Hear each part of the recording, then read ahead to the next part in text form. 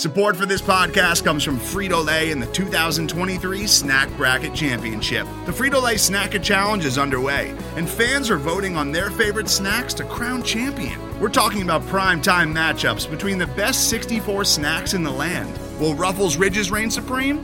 Can Doritos defend their dynasty? Or will Smart Food use their smarts for a surprise upset? Only you can decide. Get in on all the action for a chance to win up to $1,000 or a year's worth of snacks.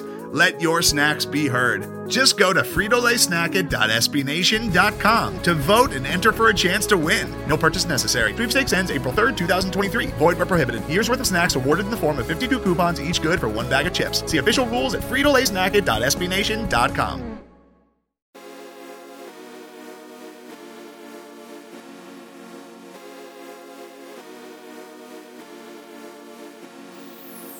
You're listening to Alamo City Limits Podcast with Noah Magaro-George, the official San Antonio Spurs podcast of Pounding the Rock in SB Nation. What's going on, Spurs fans? Welcome back to Alamo City Limits, the official San Antonio Spurs podcast of SB Nation and Pounding the Rock. As always, I'm your host, Noah Magaro-George, and that's my co-host, Damien Bartonek. And today we have another very special guest to talk about the NBA draft with us, Keandre from Hoop Intellect over on YouTube. Man, how are you doing today? I'm doing pretty good. I appreciate y'all for having me on the show. Yeah, man, we're excited. Like, we were talking beforehand, before we started recording and everything, and Dame's really excited. I'm excited. We watched all your YouTube videos during the pandemic. Like Dame said, you kind of you got us through that stuff, man. Facts. Great stuff. So, like, Spurs fans, check out his YouTube channel. Really great breakdown. Great stuff. Not just NBA draft, but NBA, all sorts of basketball content. Really good stuff. But, man, we'll hop into this. So, our listeners are aware. We're recording this podcast May 8th. It's about almost 10 p.m. Central Time, but Spurs fans probably know this by now. San Antonio's in the back of the lottery. That's a third straight year franchise record, and that means we have a ton to talk about with Keandre. We broke down mid-lottery guards last week, and this week we're going to look at three of the best forwards in this class. So without any further ado, let's go ahead and dive into Kendall Brown, Jeremy Sochan, or Sochan, actually, sorry, and the last one is going to be Tari Eason. Now, we did this exercise last week, but we want to get your opinion. So of these three guys, how would you rank them, according to each other? 1, 2, 3, where do you have them in relation to each other? And then we'll break them down depending on how you rank them. Yeah, so out of these three, first I would have Tari Eason. Second, I would have Jeremy Sochan. And then I would have Kendall Brown third. Now, Tari and Jeremy Sochan are pretty close towards the mid to late lottery for me. So I have Tari 13th, I have Sochan 14th, and then Kendall Brown is in sort of that 20 to 25 area. I have a big board coming soon this week, so those will be finalized soon. But Kendall Brown is in that kind of 20 to 25 range for me, but that's kind of how I have it. Awesome. Dame, how do you see it? How do you have them ranked in relation to one another? I have Sochan at number 1, and then Eason at 2, and then Kendall Brown at 3. We'll talk more about Kendall Brown. We'll probably start with him, I'm assuming. But yeah, I think for me, that's kind of just how I'm seeing it right now. I think I was telling you, Noah, earlier in the week how they kind of have like similar offensive limitations for me right now, like Sochan and Eason out the gate. But I think Sochan has a little bit higher upside, but we'll go into that later. For sure, and I think just to round things out here, so on my big board, my personal big board, it only goes to 40 right now. I've been working on it, but right now I've got Jeremy highest at 11th, and then I've got Kendall at 15th, and I'm sorry, I also have Tari at 12th, so Tari's the highest, but those are sort of interchangeable for me, Jeremy and Tari. I like both of them for different reasons, so let's go ahead and start with, I guess, the guy who everybody's lowest on, and that's not to say that we don't like this guy, but let's go ahead and start with Kendall Brown. So, Keandre, tell us a little bit about Kendall Brown. Spurs fans probably aren't that aware of, what his skill set is on the offensive end. We'll start there. Unless you're a big Baylor fan and you're a Spurs fan, you probably don't know much about him. So break him down a little bit offensively. What are some of his strengths? What are his translatable skills in the NBA? And then what are some things that he really needs to work on? Yeah, so the first thing that really pops when you watch Kendall Brown is his athleticism. He's one of those guys who once he gets to his spot in the lane, he can really explode off of 2 feet. He can get up off of 1 as well, but definitely off of 2. And when he gets up, it's a sight to behold for sure. He was one of the best cutters in the country. Shot nearly 80% on cuts, 1.5 points per possession. And of those with at least 50 possessions, that ranks 6th in the country. So, he's one of those guys who can really, he does a great job of reading what's going on and really making a play and finding those gaps in the defense. And then, as we were talking, just kind of those things that he is great at offensively, you kind of got to look at some of his limitations. So, being able to knock down a three, that's not really one of his strongest suits at this point. But on the flip side of that, he's somebody who has great feel. He's somebody who might not be a primary playmaker, somebody who's creating a ton of opportunities for others in the half court. But he does have a high feel for the game. He does make great passes out of, rebound opportunities, different sets that they would run, dribble handoffs, things of that nature. He can find the open man and things like that. So, with him, it's just kind of a all-around thing offensively where you're betting on his feel for the game, what he can do in terms of that area. But there are some limitations that he has right now that I think that you'll just kind of work on and you want to see through over time. Definitely. And I think I agree with you for the most part there on what you're saying about him. And I love that you mentioned his cutting. So you said he was 6th in the nation, shot 79.2% on cuts, 94th percentile in NCAA basketball Division I this season. I thought that really stood out, and I like that because right now, as you mentioned, not really much of a shooter. I know he shot a better percentage than a guy like Jeremy Sochan did, but he was really reluctant, right? He passed up a lot of open threes, didn't really seem that interesting shooting. But the thing I did like that it seemed, even though the form wasn't like perfect, not like the most smooth motion, it definitely seems like, and this is probably a cop-out to a degree, but getting into an NBA system where you get to work with somebody like Chip England, because I imagine if you take him 9th, he's probably more prioritized than somebody like a Trey Jones who went 41st, or maybe even someone like Joe Wieskamp who went 41st. So I'd like to see what he looks like there. As far as like the self-creation stuff, I didn't think he really created that much for himself or that well from himself from what I saw, but I like some of the other stuff, the intangibles. It seemed like he had a good feel for the game. And I don't know if, and you can answer this question for me probably, and I'm sure Dame has other questions, but basically, from what I watched, it seemed like maybe at the next level, I'm not sure to what volume, but he might be able to run some inverted pick and rolls where it's like he's the guy who's running the pick and roll, like 5-4 pick and roll, maybe some 5-1 pick and roll, like him and a guard. But I thought he had decent feel as a passer. Like you said, not a guy who's a primary engine of an offense or anything like that, no high rep, but it felt like he's a really high IQ player, and I like that, and I like what he has going for him in that aspect. Yeah, for sure. There are some things that he's going to have to work with. I like what you touched on with Chip England. I think that's going to be kind of a theme with all three of these players where, maybe if they go to a different system, you wouldn't be as confident in them kind of developing a really consistent or at least league average three-point shot. But in a system like San Antonio has, you feel really confident about that coming along. But yeah, just kind of touching on that feel, his ability as a passer once again. I don't know if he really has sort of secondary potential even. I think he's just more somebody who really fits within the framework of an offense and can make plays out of that. So, just ball reversals, some of the things that you said, I see him kind of more of a wing than these other two guys. I think that they, more seamlessly fit in the front court, just a little bit better just size-wise.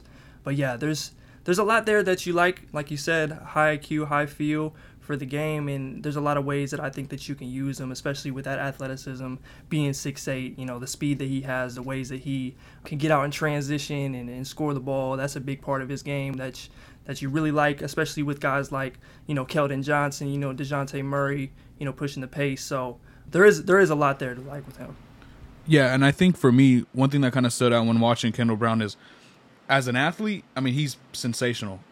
One thing that I was talking to Noah about was I was kind of surprised at how he didn't really create a lot of separation off the dribble. You'd think, obviously, ball handling is a lot more than just being a great athlete.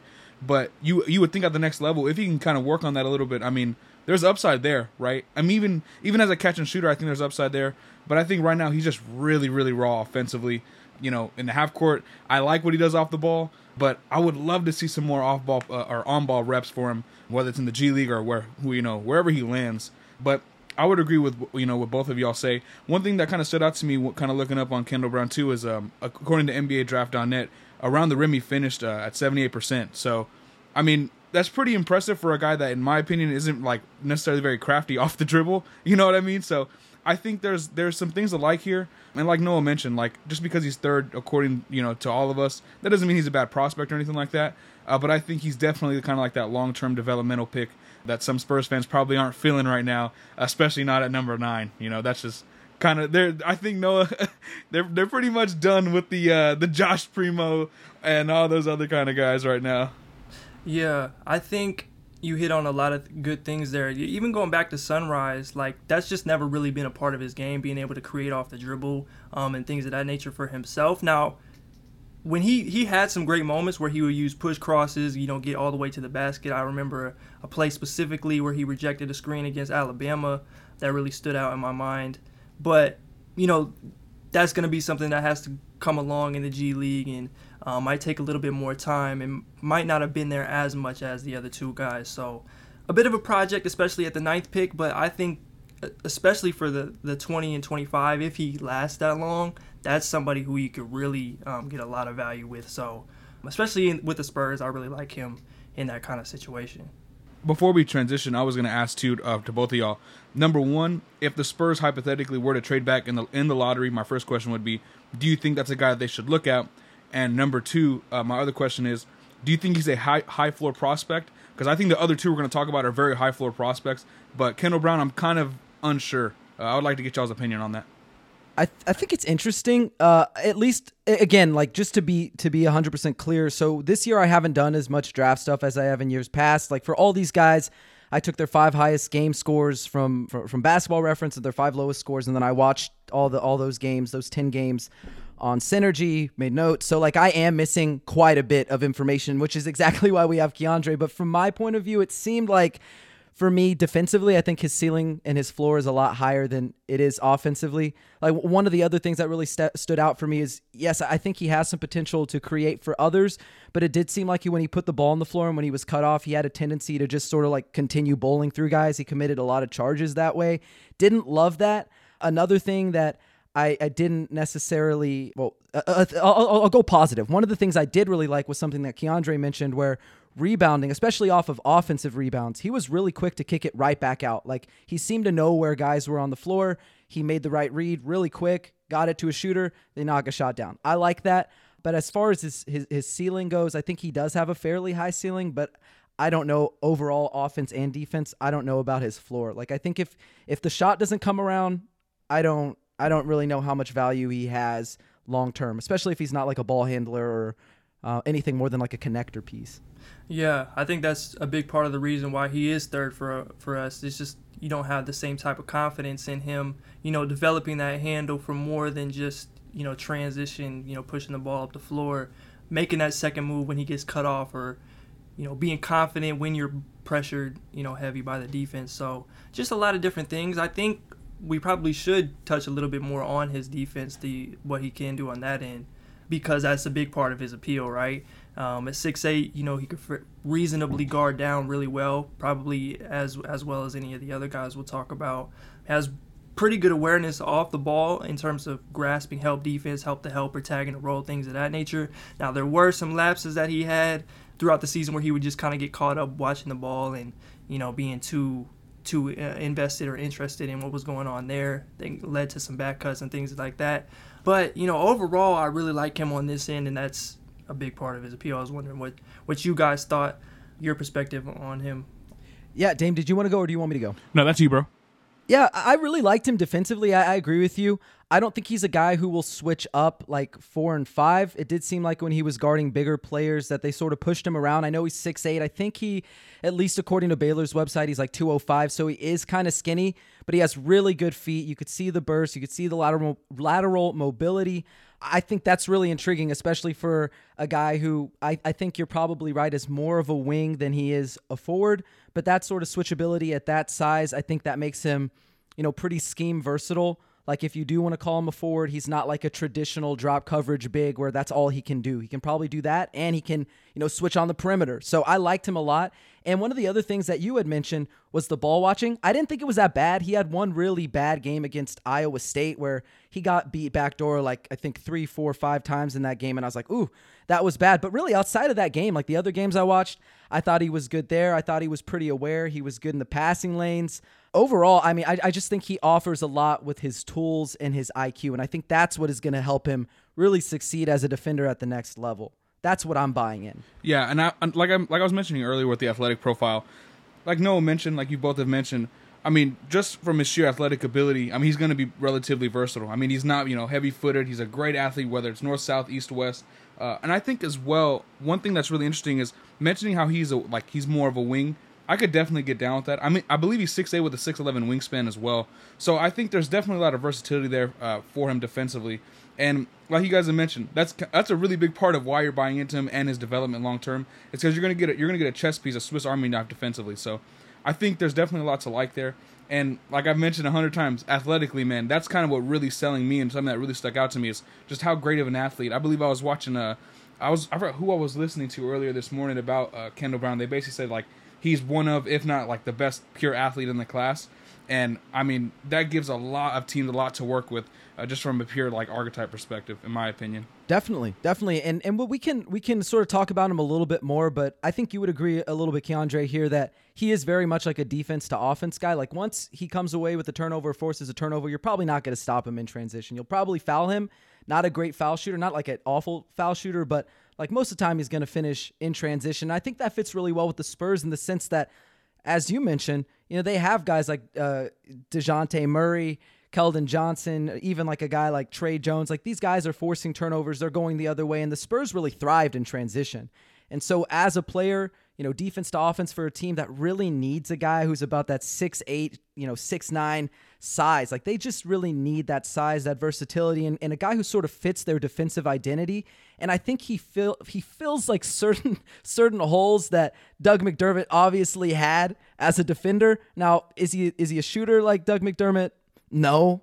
He's not going to add anything on that end right away, but I do appreciate what he brings on the defensive end. And I think if I had to be honest, I'd much rather see him out there, 20 minutes per game than see Doug McDermott out there for 20 minutes, 25 minutes per game. I'm tired of the Doug McDermott experiment. Love him as a player. Dad's a great coach. He's a coach's son, all that good stuff, but I don't know. I wasn't in love with what I saw with him and Keldon at the 3 and 4. I don't think that works. Yeah, I think you get a lot of versatility with Kendall Brown in there, and you just got to think of like the idea of having maybe a lineup with, you've got Devin Vassell, Kendall Brown, Keldon Johnson out there, wreaking havoc on the wings, being able to switch. Obviously, all of them like to play the passing lanes, to get out in transition. So that's something that could be really enticing long term, as he continues to develop and get more of a defined role offensively and kind of fit into that framework better. Dame, did you have anything else you wanted to add, or you want to move on to the next guy? We can go to Tari Eason. That's who we had he had next. So yeah, let's move on to that. Yeah, we can move on to Tari. So we'll do the same exercise with Tari. What do you like about him offensively? What part of his game is translatable? And, what are some things? Again, like these guys are not perfect. Nobody's perfect. No prospect is perfect. So what does this guy need to work on a little bit heading into the next level? Yeah, so one of the things that I really like with Tari, he's a wrecking ball of a driver. He's, one of those guys who is sort of a will player, kind of just imposes his will and is able to get to the basket with regularity. Out of all of these players, he's probably the most adept at creating at the moment. Now he's got 2 years in age on him, so that's definitely a significant thing, but that's one of the differentiators at this point. He's not super controlled or polished at this point, but just being able to, like I said, get a touch in the paint and possibly make a read to set up his teammates, that was definitely there in flashes. He's one of the better transition players in the country, about 1.3 points per possession, shot over 68%. He was always looking to get out and run, and he might end up dunking on you if you make the wrong decision.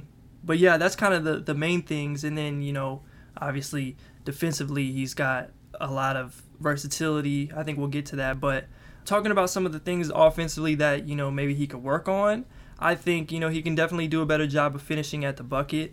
He shot 55% at the basket in the half court, which is only like a few shots better than Jabari Smith. Now, Jabari's issue had to do with, being able to get there and actually get those attempts under the rim, but which is not Tari's problem at all. But he did have some difficulties, trouble, elevating in traffic at times, and just being able to have that sort of touch around the basket and feel, and also just developing some control and cutting out those, bad decisions, kind of getting into traffic in no man's land or not having a plan, getting those charges, things of that nature. But, that's kind of the rough gist on Tari. I want to know what you guys think and your observations so far on him. Yeah, I think for me and Noah have discussed numerous times on this podcast how the Spurs essentially, they just need guys that are 6'8", 6'9", 6'7", long wingspan, versatile, can do just about anything for you defensively. I think Tari Eason offers you that kind of right out of the box. What really impressed me was how much better he improved, not only just overall as a shooter, in my opinion, as a scorer, but I mean just for him in general. Like he shot 36% from three this year and 80% from the line. I know like free throw percentage isn't always like the go-to indicator of whether someone's going to be a great shooter or not. But typically whenever guys are shooting that well from the line, I think that kind of translates well as a shooter at the next level. So I think just in general, I really, really like how kind of, not necessarily polished, but he really does play well to his strengths. And I think for me, that kind of creates an illusion. Like you could say he's polished as a player, but I still think there's a lot of upside, a lot of things for him to grow in his game. So I really liked what I saw. I think from just an archetype perspective at 6'8" with a 7-foot wingspan, I mean, the opportunities, the possibilities are endless there. I think he fits exactly what the Spurs need. And I think he has a unique blend of not only upside, but the ability to come in and play right away as well. So that's kind of what I took from it, Noah and Keandre, and I would love to hear, what y'all think. Yeah, I liked him quite a bit, and this is kind of why I go back and forth between him and Jeremy. There are things that I think Jeremy might one day be able to do that make him more valuable long-term.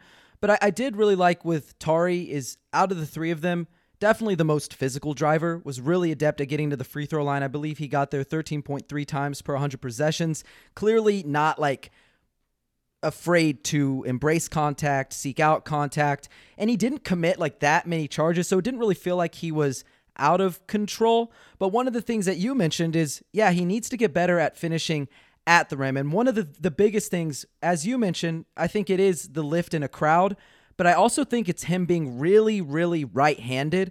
It felt like he always was trying to get back to his right hand. He didn't finish that well with his left hand at the rim. And even when he was driving to his left, it felt like he was always trying to go, okay, let me see how I can get the ball back into my right hand.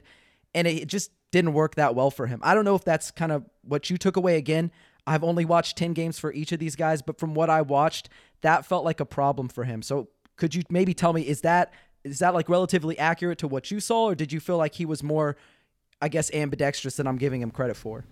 No, that's 100%. You're on it. In those 10 games, he definitely picked up on one of his bigger issues. Along with driving to the left and being able to make something happen, he definitely struggled at being super right-handed. And you could tell it showed in the finishing numbers too. So that was a big thing. One thing I would also add is just kind of being able to shoot that pull up. He doesn't really have a lot of that in his game quite yet. Now I do like his handle, especially relative to these other guys. There was some moments where he would put together some crossovers and get all the way to the basket, or even shoot a couple step back jumpers and things of that nature that you really like to see. Again, going into the NBA, some of that is going to have to go away for a little bit. It's going to have to take some time before he can really add that to his game, but it's something that you definitely like to see. But like the other two as well, defensively he really has a lot of versatility and a lot of value, especially in this San Antonio situation. I think he slides right into that 4 spot, and you can do a lot of different things with him. And I also think he's probably the most ready to contribute right now. Yeah, I think that's pretty fair. Oh yeah, no, Go ahead, Dame. Yeah, I was gonna say too. You guys both mentioned the free throws, his ability to kind of draw contact, get to the line. The Spurs were last in free throw rate in 2021, so I think immediately that he's offering something there. Before I kick it to you, I want to ask you a couple questions. Same questions I asked with Kendall Brown. At 9, do you guys think that's, a really good pick for the Spurs? And not only that, too, do you think he's a guy that not only, we've mentioned how he can come in right away, but do you think he's a guy that can come in and start right away, or do you think that he would need to come off the bench? Now, I know Pop would probably bring him off the bench, but I think hypothetically, do you think you could see him starting right away? I could see it. I think there would be some just lineup difficulties just based on like shooting and spacing and things like that. I could see it, especially defensively. I think that he'll be able to be just fine from the jump, especially when you got guys like DeJounte out there leading them and Pirtle on the back end being able to be that guy that he is. But also I wanted to touch on what you said about him as a shooter.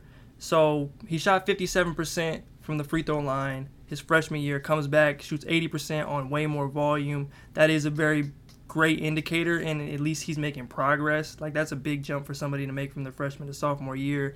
And then again, going into that Spurs program, you have to be confident in what they can do development-wise.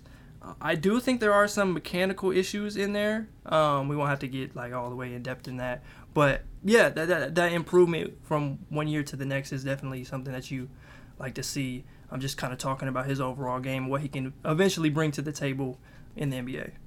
And I think, like, as far as his jump shot goes, this is probably an exaggeration to a certain degree, but it kind of reminds me of how I shoot a basketball. Like, I don't shoot a basketball like picture perfect form. I kind of shoot it a little bit on the right side of my body, and it kind of reminded me a little bit of like Matt Bonner, how Matt Bonner used to shoot on the side of his head. Now, it's probably not, it's not that exaggerated, but also he's not like a Matt Bonner level shooter. Like, he's not shooting that volume. He's not shooting that percentage.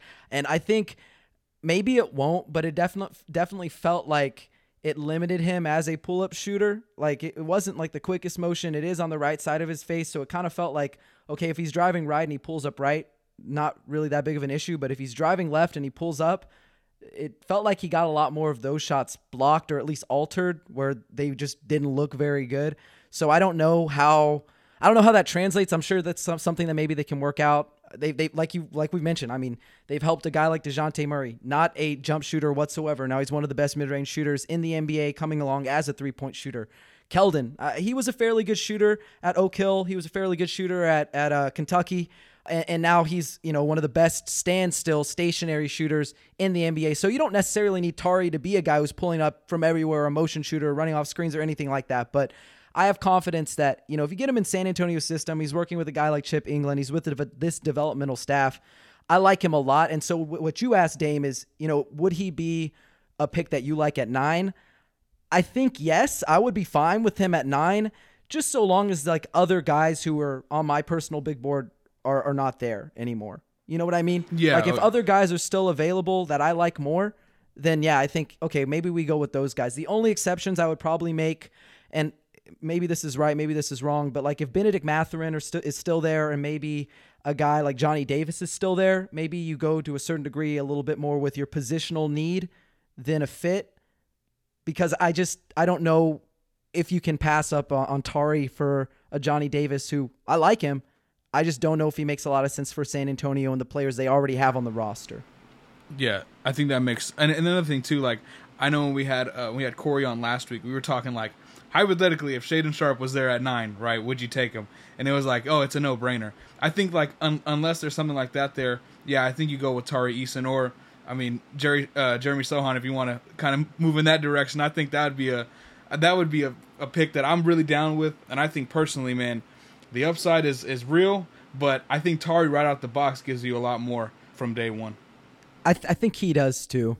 Yeah, I was going to say, the same thing. Basically, there's a lot of prospects that are kind of similar in sort of that same range right there. So unless it's a guy like Shaedon Sharpe, you're not really going to make too many different decisions on that front. Like the guys you mentioned, Johnny Davis, Benedict Mathurin. I would rather personally, just for the Spurs, have Tari, Sochan, these kind of guys in that range. Just given what we talked about, the defensive versatility, be able to do a lot of different things. And you already have DeJounte, you already have Devin Vassell, you got Keldon Johnson, who you really like, then are, similar in age. So that'd be the direction that I go in. Yeah, I think that is the right decision to make. And I think lastly, because I don't know how much we touched on this, but like Tari Eason, out of these three guys, by far the best event creator. I mean, steal percentage, block percentage, even if you go just by blocks per 100 possessions, steal per 100 possessions. Like, he's a guy who's going to create a lot of havoc, and I'd love to see how that looks, like, next to a guy like DeJounte, who is similar. Like, he is an event creator. He does come up with a lot of steals. It does lead to fast breaks, and that is sort of San Antonio's identity right now is, okay, let's get in transition. Like, they're rebounding, they're running. They're trying to create stops. They're trying to force turnovers, and they're running. You know, they ran, I think, at the third fastest pace in the NBA last season. I think he makes a lot of sense for a position that, you know, one, it's a position of need. Two, there is upside there. And three, he does fit your identity. So I like him a lot. But Dame, you can go ahead and move us along to Jeremy if you want, unless you have anything else that either of you really want to say about Tari. Yeah, I think it's nice that we go here with Jeremy Sochan. Someone that was the first guy that I actually watched in preparation for this week. And no, I threw out a couple of comps like earlier in the week whenever I was telling you, and I liked what the Ringer had. Like, the Ringer had like some shades of like Draymond Green. Personally, I know this is kind of crazy because he's not in like a below the rim player, but I think below the rim he like reminds me a lot of like the way Aaron Gordon plays. I've seen that comp thrown out a little bit. I've seen a Kyle Kuzma comp that I was not feeling. I don't see no Kyle Kuzma in Sochan's game. But I think just in general, as an athlete, again, he offers you so much. And not only that, too, defensively, we've mentioned, you know, defense with all three of these guys. He's just as versatile as all of them, and potentially even a little bit more. And I think, too, one thing that just really kind of stood out to me was how much I've mentioned and how much Noah and I have mentioned how the Spurs need those guys that are 6'8", 6'9", you know, plus defenders. Noah, you've mentioned how, like, Tari's like an event creator. I think Sochan is whatever you think that is, and then some, right? I think Jeremy's everything you think that is, and then some. Like, I think there's just so much versatility there, and I think offensively we still don't kind of know where that ceiling is, right? We're a little bit unsure. He's going to be someone that, you know, 2, 3, 4 years down the line, I think you're going to kind of really start to see kind of come into his own. I think honestly he's one of those guys that I mentioned this to Noah, you know, prior to the show, that he's a guy that some people think he's a high floor and a high ceiling kind of guy, and I could see that as well. I think off the ball he can offer you a lot. Defensively, again, right out of the gate he can give you a lot. So for me, he's someone that I think San Antonio at pick number 9, unless a Shaedon Sharpe is there, I wouldn't be surprised if they went that route. I think he just makes too much sense. But Keandre, I'll kick it to you, and yeah, let me know what you think about him and kind of his fit in San Antonio. Yeah, so just kind of starting with the defense, outside of Chet Holmgren, who I think we can all agree is probably the best defensive prospect in the class, I think Jeremy Sochan might be the number 2. You know, just his combination of lateral quickness, the physicality, versatility, and feel are off the charts. I think he's someone who could realistically hang with 3 positions full time and then switch on to a lot of 1s and then against 5s and hold his own. We saw him towards the second half of the season when there was injuries, kind of play the 5 a little bit more and really shine in that role. Also, offensively, one thing that I really liked out of him was the passing flashes. He's not the most polished, definitely has his share of misreads and bad errors or whatever for a young player. But again, at that size, just the precision and feel and ability to create things for others off the dribble, that was excellent in my opinion. And you couldn't really ask for more, because when you start asking for more, then you get into like the Scotty Barnes type of territory, which is obviously different level of kind of point forward type of player. But the way that he can fit into the framework of an offense and attack a closeout, be able to make that play, drop-offs to the big, maybe a touch lob, things of that nature. He was able to do that pretty consistently. But yeah, that was kind of the thing with him. I think he had a good amount of flashes in terms of being a scorer and being able to get all the way to the basket, using his handle. He has some bump fades in there and turnarounds that I really like to see, that are really suggestive and encouraging towards his shooting potential. That's obviously one of the biggest swing factors, like you were mentioning. You know, we don't really know where he kind of fits in completely on offense yet, and that shooting is a big part of that. But just kind of some of those flashes throughout the season and how he grew throughout the season and became one of their best players, if not their best player, that was something that you really like to see, and is a definite option at 9. Yeah, I also really like Jeremy. I thought he has some potential to be a bigger playmaker, not like a full-time playmaker, more like and I hear people use this term, and I really like it, like a sort of connective tissue kind of guy, not a guy who's going to get you into your sets all the time or full-time, but a guy who can keep the ball moving. He can run plays. You can run some stuff from him. Maybe I'm wrong on this feel. I'm still sort of, everybody's figuring this prospect stuff out. Dave and I are figuring this all the time out as we watch film, but he does remind me a little bit at times of a guy like Thaddeus Young. Like, you wouldn't really use Thaddeus Young as like a full-time playmaker, but he's a good playmaking, a hub from like the high post, from the low post, from the elbows, that sort of stuff. So I do like him in that regard. I thought he might be able to run some pick and rolls too.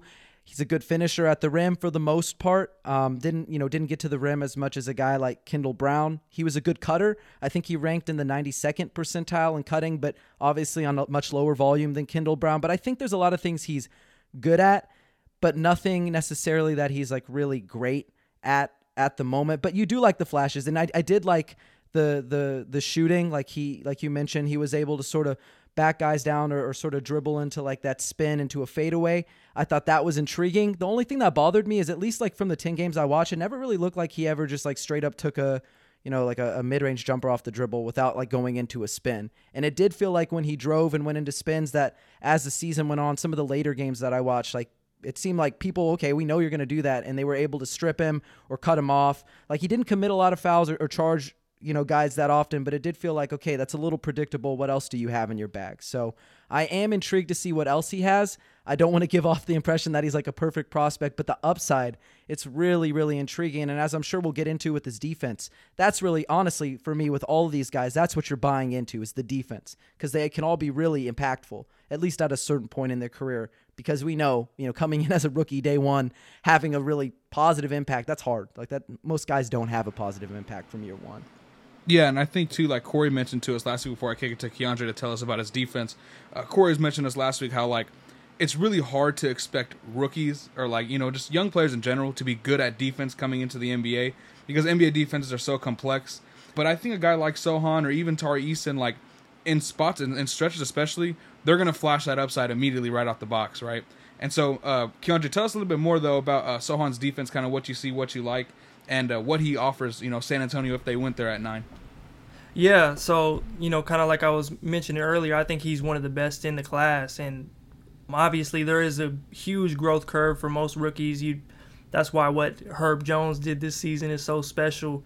Guys like, even you throw like Davion Mitchell in there, what he's able to do at the point of attack. But it's very, very difficult for you to make an impact immediately. And I think that he can be a guy that does that at least on a consistent basis. It grows throughout the season, and by the end, you got somebody who's, really effective on that front. But, like I said before, 3 positions kind of full time, and then be able to switch on to ones to hold his own against 5s at times. I really liked his feel for the game and just ability to kind of read things from that back end of the defense, and also be able to kind of navigate screens at that size, which is a very unique quality. You don't really get to see that a lot. I love his foot speed. I think, that's excellent. I just think that he can guard a lot of different positions, and his versatility is going to be such a huge asset for them. And again, at that 4th spot for a team that already has some really, really good defenders, you might have the makings of something really, really special from that perspective. Yeah, I love him defensively. I thought he had a really high feel for the game on this end. And honestly, as the season went on, I did get a chance to watch quite a few Baylor games this year. I only watched 10 full ones as we went back to watch film for this particular podcast. But my fiance, her whole family, they're big Kansas fans, so they watch a lot of Big 12 basketball. I watched a lot of Baylor basketball by default. And I really liked, it felt like as the season went on, he sort of became like the captain of the defense, like a vocal leader. And I thought it was pretty impressive for a team that top 4, top 5 in the nation, number 1 seed in the NCAA tournament, a guy who was able to come in and sort of be that like floor general for you as a defender, as your like defensive anchor. That was really impressive. I thought he communicated really well. He talked to his teammates. He was directing traffic. And I just think at 18 years old, you don't really see that often. That was really impressive for me. So I like that. I like the switchability. I like the high IQ. And the other thing is, like, I think sometimes when, and this is not like in a bad way, but like when the casual fan watches basketball, they're sort of, looking like, okay, how many steals, how many blocks? And like, he's not a guy who had a ton of blocks per game or steals per game, but I think it's not all about event creation. Like being able to slide your feet with guys, cut them off on drives with your chest, force kickouts or force a tough mid-range shot and, late into a shot clock. Like being able to do those things, make life tough for guys, that's equally as valuable. And I thought he did that on a consistent basis. Really like him. Now, I don't think he's the same athlete that like a Tari Eason or a Kendall Brown is, but I think he had a better feel. I think he still has really good foot speed. The second jump, not great, not a great second jump, not a guy who you're going to see, I think, come away with a lot of rebounds in a crowd, but like you like the foundation that he has. And I really like Jeremy Sochan. And I hope that he's a guy who, if the Spurs end up going somewhere else at 9, I don't know if this is possible, but if he falls to 20, that they swoop him up. Because I would love to see him in a Spurs jersey, see what they can do with him long term.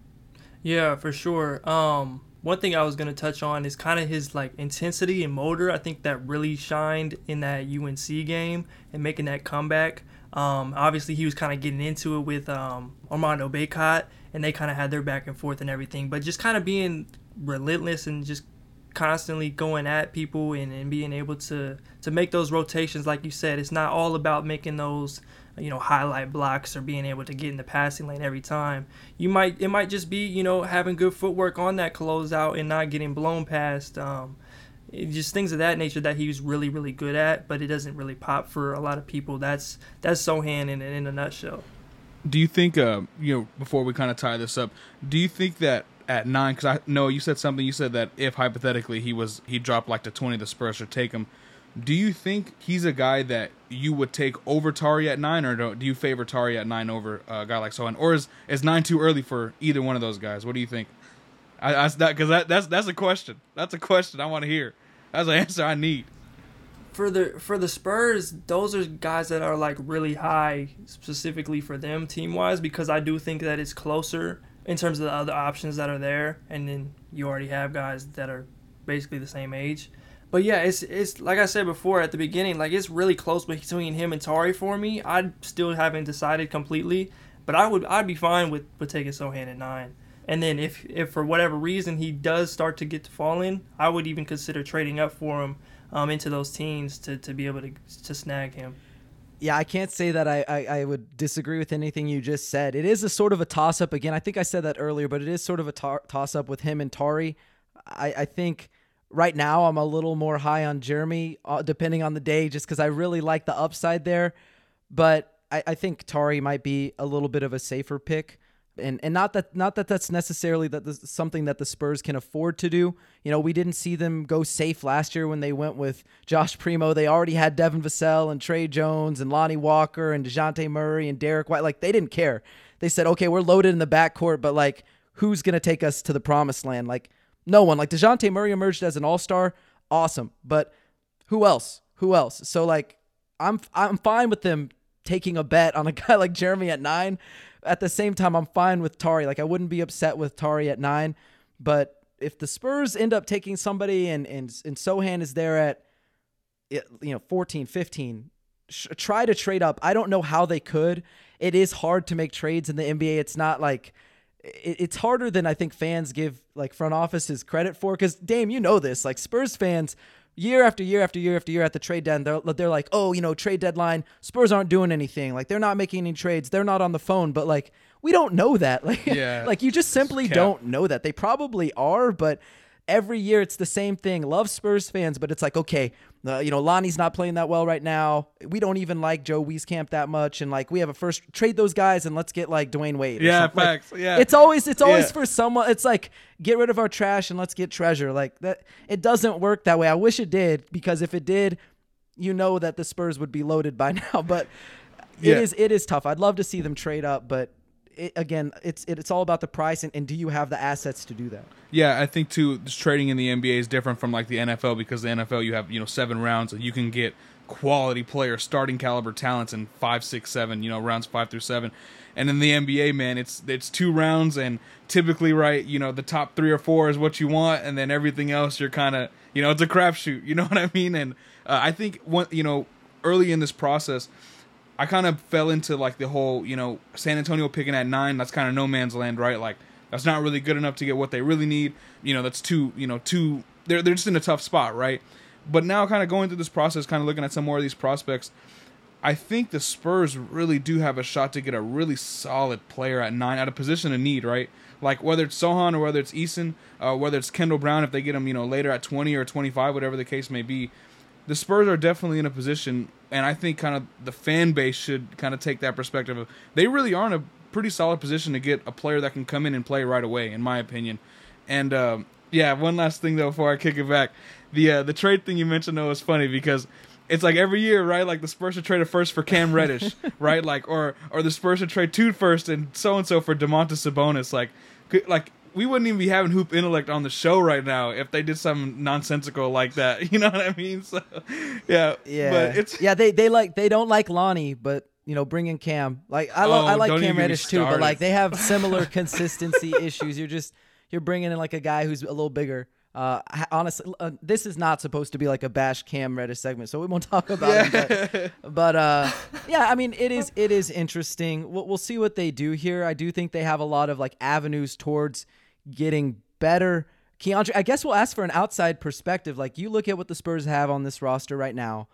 They add any of these 3 guys we're talking about.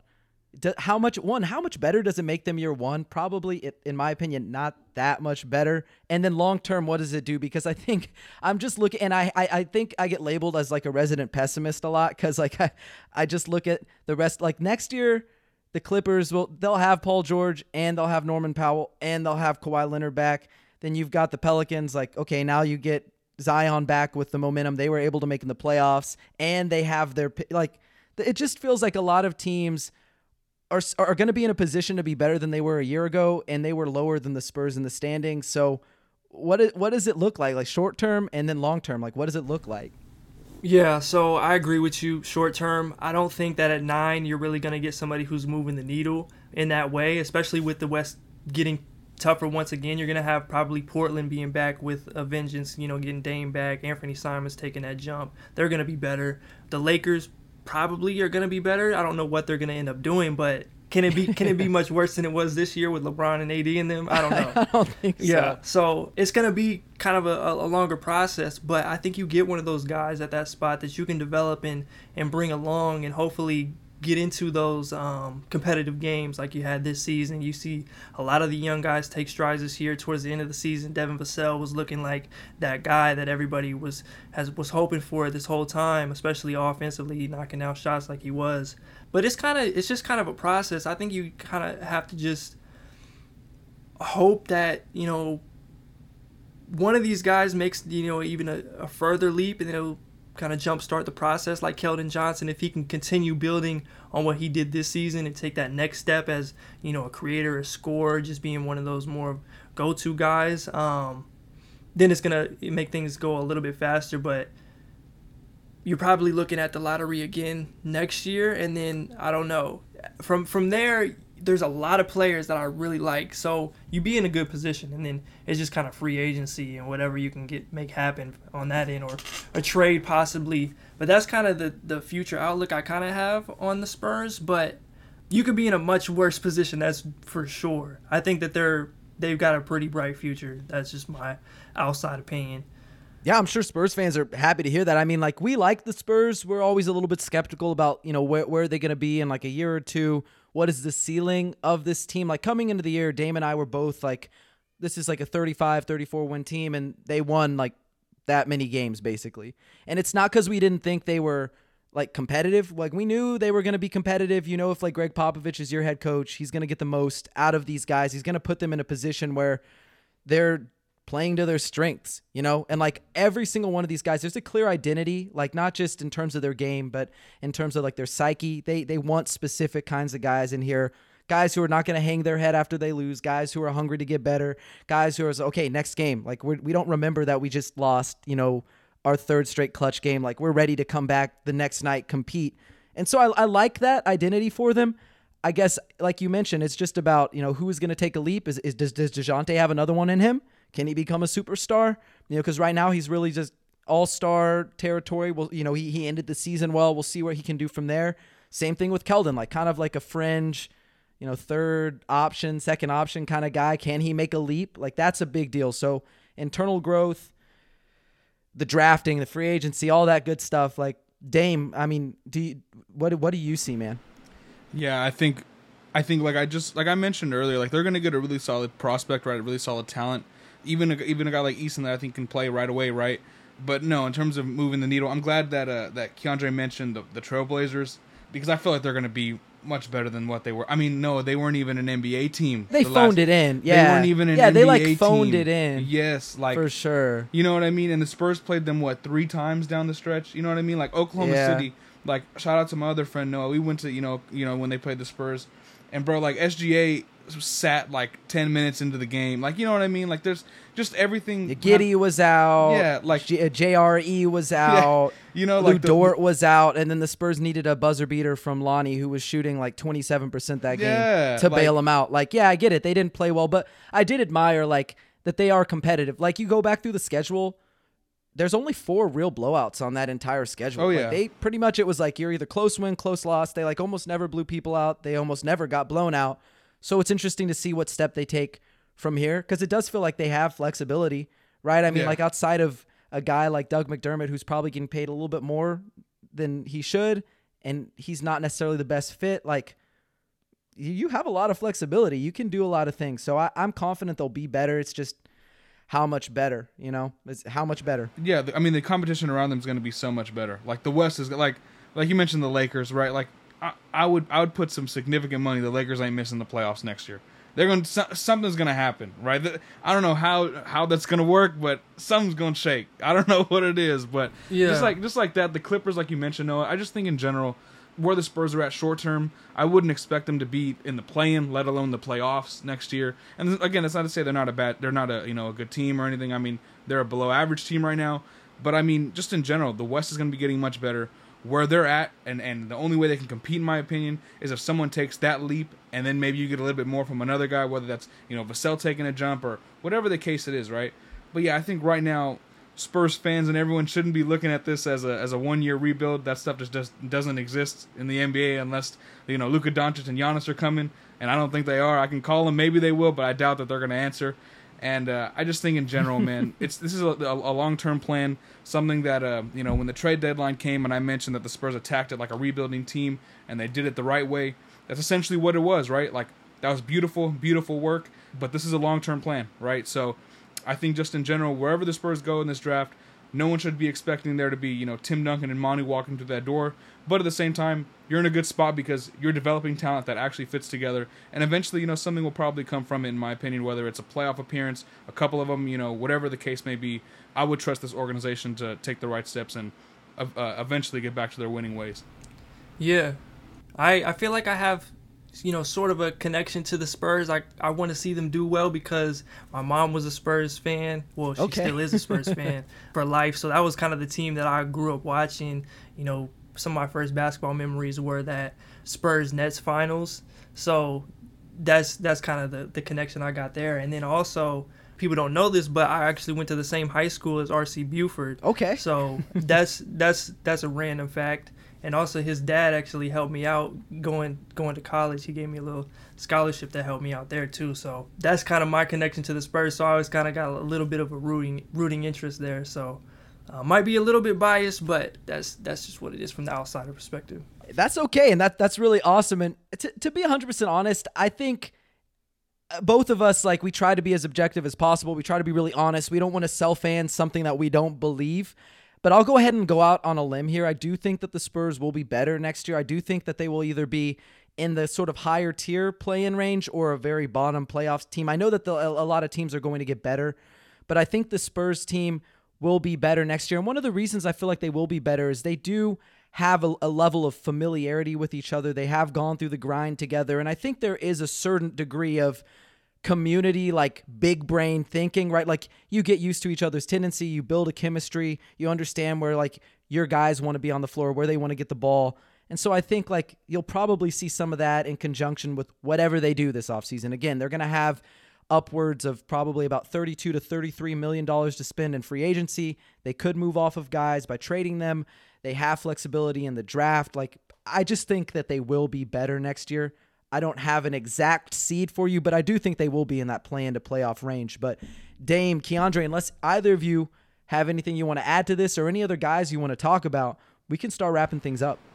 Yeah, I think for me, before I kick it to Keandre, I think the Spurs just in general, wherever they go in this draft, like I mentioned, they're gonna have a good chance to get a player that can contribute. But again, man, I think just what really shocked us all this past season, and Noah, kind of to your point about them, improving.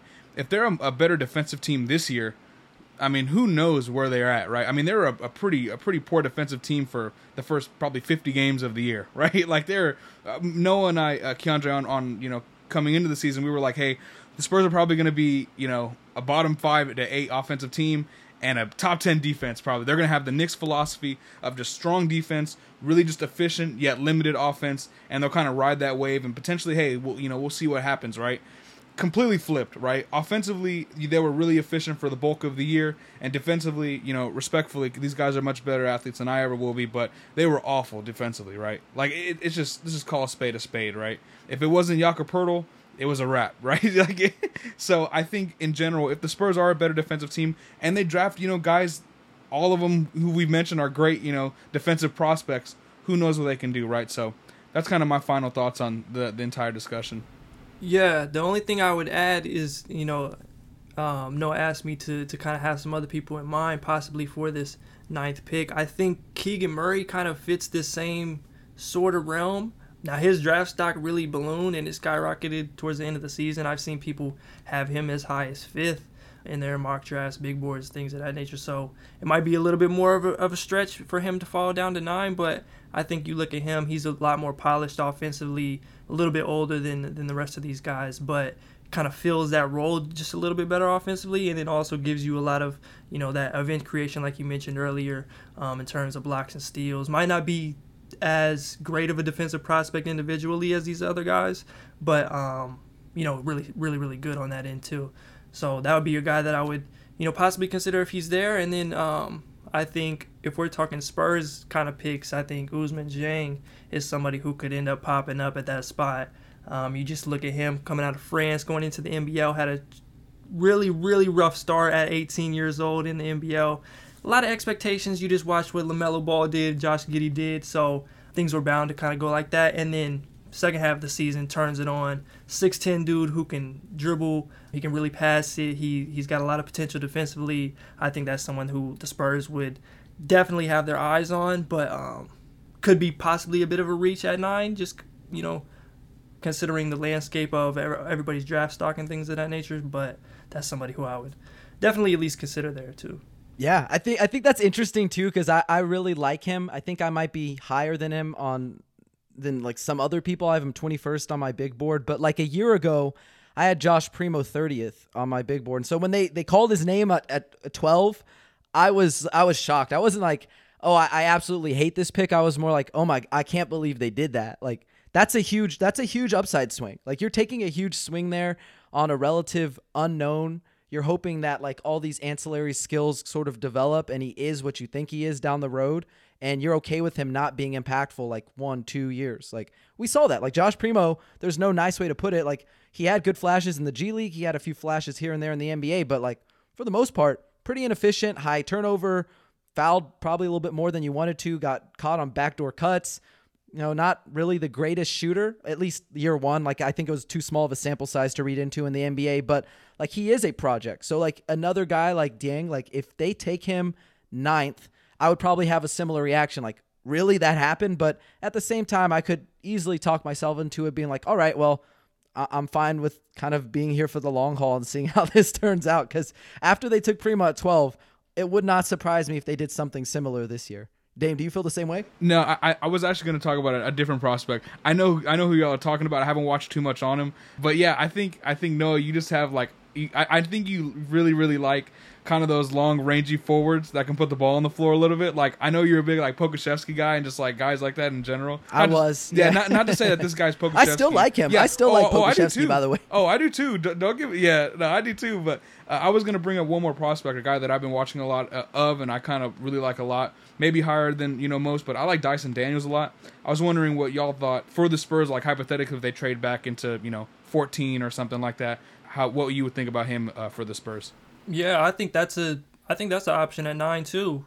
He's in that kind of same sort of group for me. Obviously, him being, a little bit more guard oriented, it makes it a little bit different than some of the other guys. But in terms of looking at this class and who are the guys who have the best chance to be positive defenders and like really get into that, great tier, he's one of those guys for me.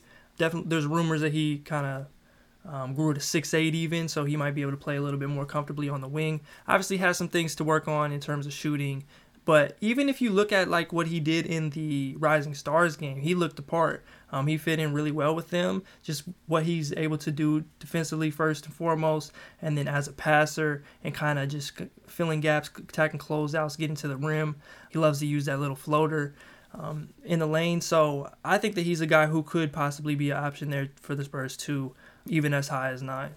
Yeah, we talked about him a little bit with Corey last week, and I don't think like anything that we talked about has changed my mind that much about him. I do like him. I think he's another one of those like high field prospects. I think he's going to be a plus defensively like pretty quickly in the league. I don't know year one, but like I don't think it's going to take him that long to figure it out. And I do like him again, like we mentioned last week. Like if he is 6'8" and not 6'6", I do like him a little bit more at 6'8" than at 6'6". Like he's long. He's a little taller in that case. I think he's a really good passer. And the only real like gripe that I have with him, as like if we're going to be realistic with a prospect in that range, who I have 13th on my big board, I don't think he's like that aggressive of a scorer. Like I think he's almost unselfish to a fault at times, which was a little bit frustrating. I know there was a lot of talent on that G League Ignite team. They didn't play a ton of games, so like the sample size is a lot smaller. So like I'm willing to give him the benefit of the doubt as like a shooter, because like you said, didn't really start off that strong, got better as the second half of the season went on. But I don't know if I would want him at 9, to be honest. I'm fine with him like a little later. Like if he's there at 20, I think no brainer, but 9, I would be a little hesitant. But that's just me. I'd just be a little bit hesitant. Yeah, I agree. I see kind of your thought process on that, because, being a guard, you have to be a little bit better. If you're not a great shooter on the spot up and things of that nature, he was a lot better, percentage-wise in that second half, but in the totality of his game, it's definitely something he needs to work on. But if you're not that great spot-up shooter, you got to be able to create an advantage a little bit better. He is a good passer, but he's not somebody who's like really going to put pressure on you in that way. So that's kind of a possibility. Can he be a primary, or is he more secondary? So that's something I definitely see in his game. But me personally, I think that just what he can bring to the floor defensively, and some of those other skills, like the guys that we've mentioned today, kind of similar, just in a little bit smaller package, I think that he can bring. And then he also is a little bit better ball handler. So that's why he's in that same mix for me. I think that's totally fair. Like I could easily be talked into a number of different scenarios, and I definitely respect your opinion on that too. So I'm not arguing against that. Yeah, man, it's like Doctor Strange, man. You just got a whole lot of possibilities, whole lot of options, man, whole lot of options. But yeah, I think for me, fellas, I think that just about wraps it up. I think that we talked about a lot of heat today, man. I like the Dyson Daniels discussion.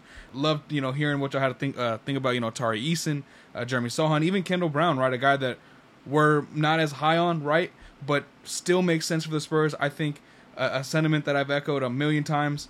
The Spurs are going to have a chance to get players that can really contribute and really fit what they need. So I think overall this is a pretty good discussion, fellas. Yeah, and honestly, thank you so much for hopping on. I know this is later. Our listeners know, we start at like 10 p.m. We've been doing this for an hour. It's 11. You hopped on Mother's Day. We appreciate everything you did. So go ahead and let all our Spurs fans, all the audience know, where can they find you on social media? Where can they find your basketball content, your YouTube content, all that good stuff. So we'll kick it to you and the floor is yours. Yeah, so you can find me on YouTube. Just search up Hoop Intellect. I do a lot of draft-related content right now. We'll do a lot of other NBA stuff. We did a preseason video on DeJounte Murray last year, so might be another Spur coming up in the future. So that's where you can find me on YouTube. And then on Twitter, I'm at Hoop Intellect with 3 L's. It should come up, be able to find me there. On Instagram, Hoop Intellect as well. So that's kind of my socials. I appreciate y'all for having me on. Love talking to Spurs fans. I like talking to different teams and getting their perspective on things. So this is fun. Yeah, man, we very much appreciate you coming on. Dame, the floor is yours now. So let Spurs fans know, where can they find you? Yeah, man. Hey, thanks for joining us, bro. I mean, I was telling him off the air, Really big fan of what he does. I'm not really a fan of much in general, but I'm really a fan of Hoop Intellect and what he does, man, and just really, really good stuff, bro. Keep it up. Definitely, lifelong subscriber, bro, for, however long you do this stuff for. So, shout out to you for coming on, though, for real. Noah, shout out to you coming on, too, man. I mean, Mother's Day, we're all, really, really busy, but hey, man, 11 o'clock, you got to make things happen. So, just follow me on Twitter, y'all, at DA Bartonek. Same old. You see everything, Pounding the Rock, Hogs Haven, TechSite Insider, Alamo City Limits.